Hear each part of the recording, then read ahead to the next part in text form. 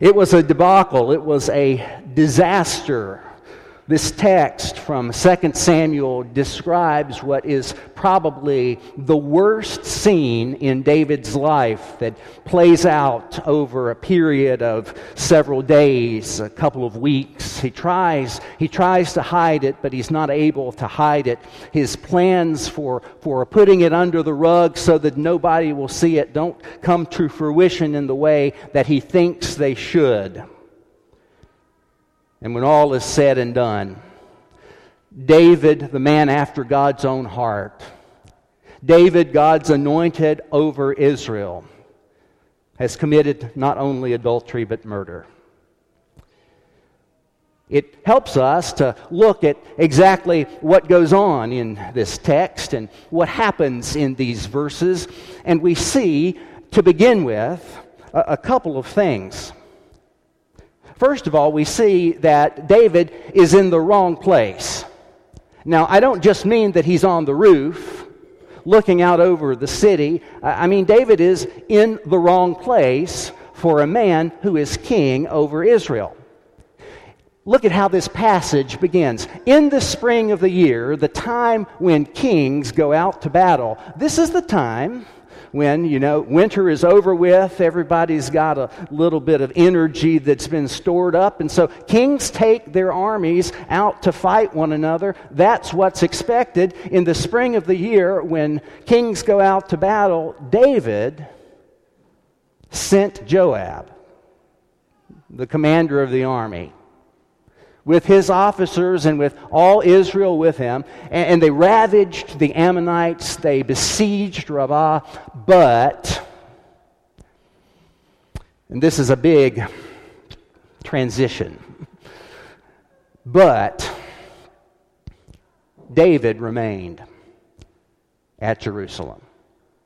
In the spring, when kings go out with their armies, when David might have been expected to go out with the army of Israel, David chose instead to stay at home in his palace while his fighting men engaged in battle elsewhere.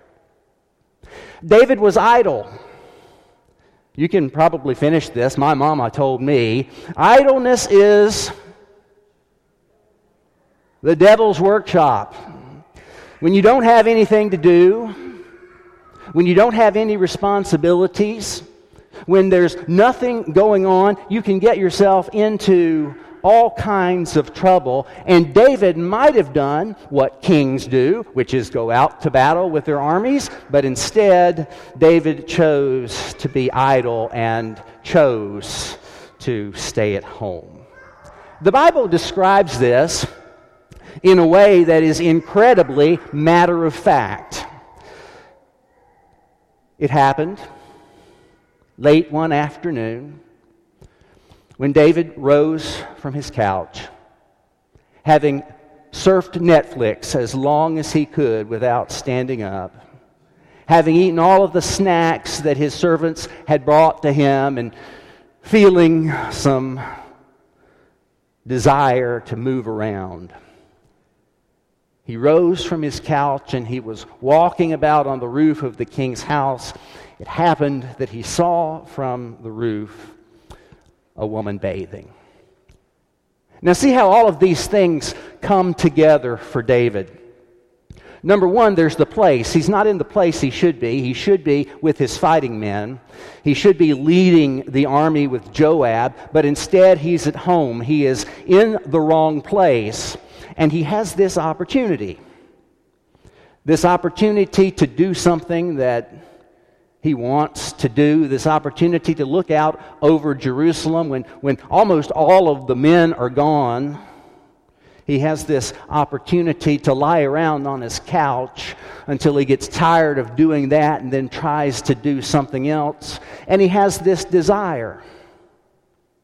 And as king, whatever desire he has is a desire that can reasonably be expected by a monarch, especially one who's a despot, to be fulfilled. And David makes a decision. And after that decision, there is disaster. All of these things come together to bring about the worst scene in David's life. David sent someone to inquire about the woman. And it was reported, this is Bathsheba, the daughter of Eliam, the wife of Uriah the Hittite, one of the great soldiers in Israel's army. It's not like David didn't know who she was. So David sent messengers to get her, and she came to him, and he lay with her. The woman conceived, and then she sent word and told David, I am pregnant. If you've ever done something you're not proud of, if you've ever done something that's going to cause tremendous embarrassment for you or your family, you go into this kind of desperate fixing mode. I've got to hide what I've done. I've got to explain away what I've done. I've got to put some kind of plan in motion. And so David hatches this plan to keep his actions hidden. And the plan is a reasonable one. It has a potential for success if Uriah does what David wants him to do, which is come home, enjoy a couple of days away from the battlefield, and go back. Problem is, Uriah is an honorable man. And not only is Uriah an honorable man, the literary critic in me says, Uriah may well know what's going on here. Is there anything that's really as secret as we hope it is? Is there anything that's really hidden? You notice that David sent someone to inquire about the woman. There's one other person besides David who knows what's going on. And then David sent messengers to go and get her. There's another group of people who know what's going on. And so we wonder, in addition to Uriah being an honorable man, we wonder if Uriah has suspicions, and if Uriah's demonstration that he is a more righteous man than David come from this awareness. But Uriah doesn't comply with David's plan. Here's David's plan. So David sent word to Joab, send me Uriah the Hittite, and Joab sent Uriah to David. And so when Uriah came to him, David says to him, tell me how things are going out on the battlefield. And Uriah's like, you're calling me? Wouldn't a messenger have done? Instead, you're calling me to see how things are going on the battlefield, how the war is going. And then David said, well, while you're here, go down to your house, wash your feet. And so Uriah went out of the king's house. And there followed a present from the king. And here's where Uriah doesn't comply with David's hopes. Instead of leaving the palace grounds, he sleeps at the entrance of the king's house with all the servants of the king, and he does not go down to his house. And when they tell David, Uriah didn't go down to his house. David says to him, well, you've just come from a journey, man. Why don't you go home and rest a little bit? Why did you not go down to your house? And Uriah says to David, the ark, this symbol of God's presence with his people, and Israel and Judah, they remain in tents on the battlefield. And Joab, who I report to, he may very well be engaged in a deadly battle right now. They're all camping out in the open field. And you want me to go to my house to eat and drink when they're having rations?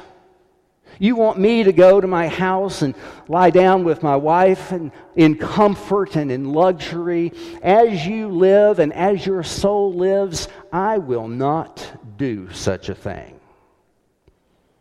The Ark of the Covenant, the warriors, they're not in luxury. Am I to be? Uriah says. The warriors are facing mortal danger, and you want me to go home and play Xbox? You want me to go home and eat a nice meal while everybody else has got rations? Should I have a feast? David gives Uriah one more chance. Then David said to Uriah, "Remain here today also, and tomorrow I will send you back." And so Uriah remained in Jerusalem that day, and on the next day, David invited him to eat and drink in his presence and made him drunk, thinking that if his judgment were just changed a bit, impaired a bit, David made him drunk, thinking that he would forget his honor and do what he had not done before. But in the evening, Uriah went out to lie on his couch with the servants of his Lord. But he did not go down to his house. Now, people who are desperate to hide their misdeeds often multiply them. When you're desperate to hide something you've done, you often do something else. And there's a downward spiral that occurs. And in David's case, he doesn't stop at unfaithfulness. He goes on to commit murder, and he commits murder in one of the most treacherous of ways. I think 2 Samuel 11, 14, and 15 are two of the most chilling verses in the Bible. In the morning, David wrote a letter to Joab the commander and placed it in the hand of Uriah. And in the letter he wrote, "Set Uriah in the forefront of the hardest fighting, and then back away, so that he may be struck down and die." In Uriah's own hand, David sends Uriah's execution order. People desperate to hide their misdeeds often multiply them. The anatomy of David's wrongdoing. Well, first of all, there's idleness. He's not where he needs to be.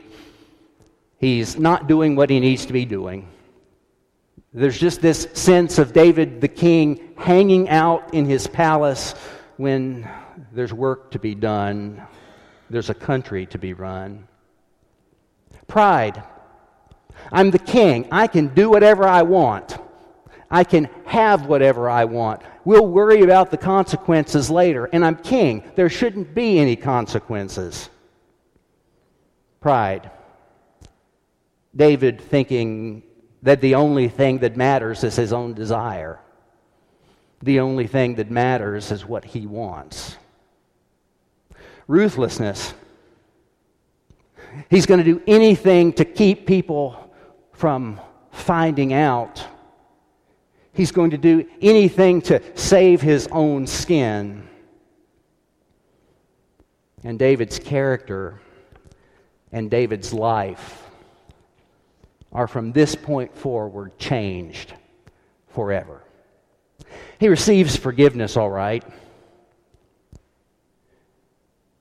But his life is never quite the same, and his rule is never quite the same. There is this infighting over who is going to be in charge, over who actually is going to have the throne. His own son attempts to usurp power from him.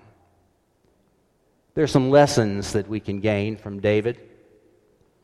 One of them is beware of the kind of idleness and situations that make wrongdoing easily accessible. Beware of being in a place or in some kind of setting that makes it easily available to you to do something that you're committed not to do. The second lesson is this. Confession and amendment of life, change of life, are the alternatives to this stubborn refusal to own your own misdeeds. Confession and amendment of life are available to us because God loves us. Whenever you see that you are walking close to the darkness, move toward the light that is Jesus Christ and the will of our mighty and sovereign Lord. Look now at 1 John, and here's sort of the alternative to living as David lived, to this kind of spiraling out of control until destruction occurs. 1 John 1, 5 through 9. John says, "This is the message we've heard from him and proclaimed to you, that God is light, and in him there is no darkness at all. When you find yourself walking too close to the shadows, when you find yourself in a place where you know there is grave danger, move toward the light that is Jesus Christ, who offers courage and confidence and the ability and willingness to do the right thing even when the right thing is difficult. If we say that we have fellowship with him while we are walking in darkness, we lie and do not do what is true. But if we walk in the light as he himself is in the light, we have fellowship with one another, and the blood of Jesus, his Son, cleanses us from all sin. If we say that we have no sin, we deceive ourselves, and the truth is not in us.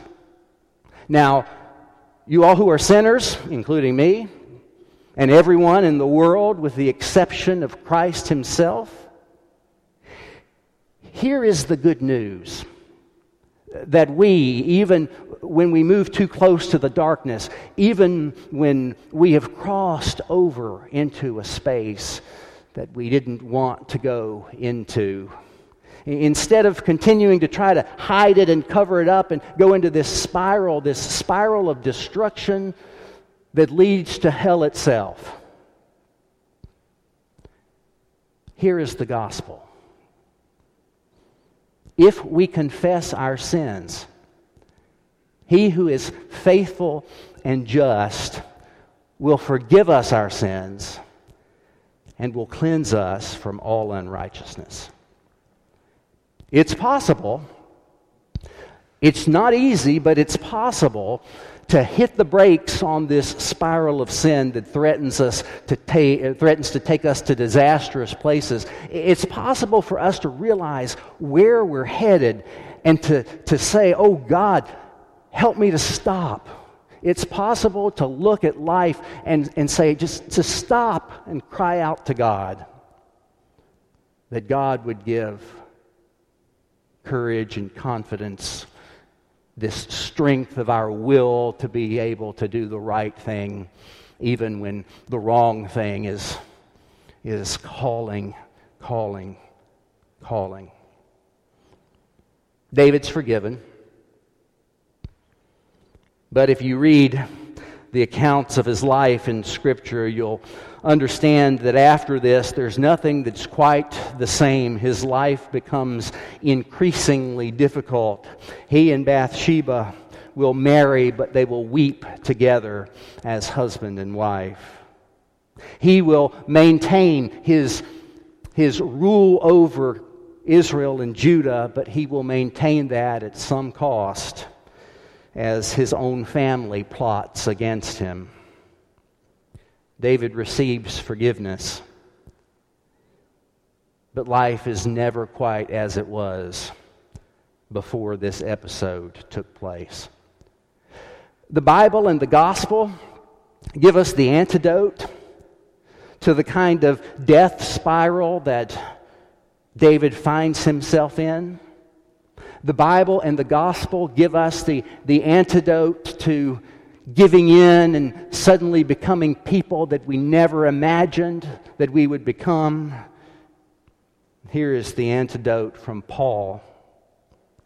If anyone is in Christ, there is a new creation. Everything old has passed away, and see, everything has become new. And all of this is from God, who reconciled us to himself through Christ and has given us the ministry of reconciliation.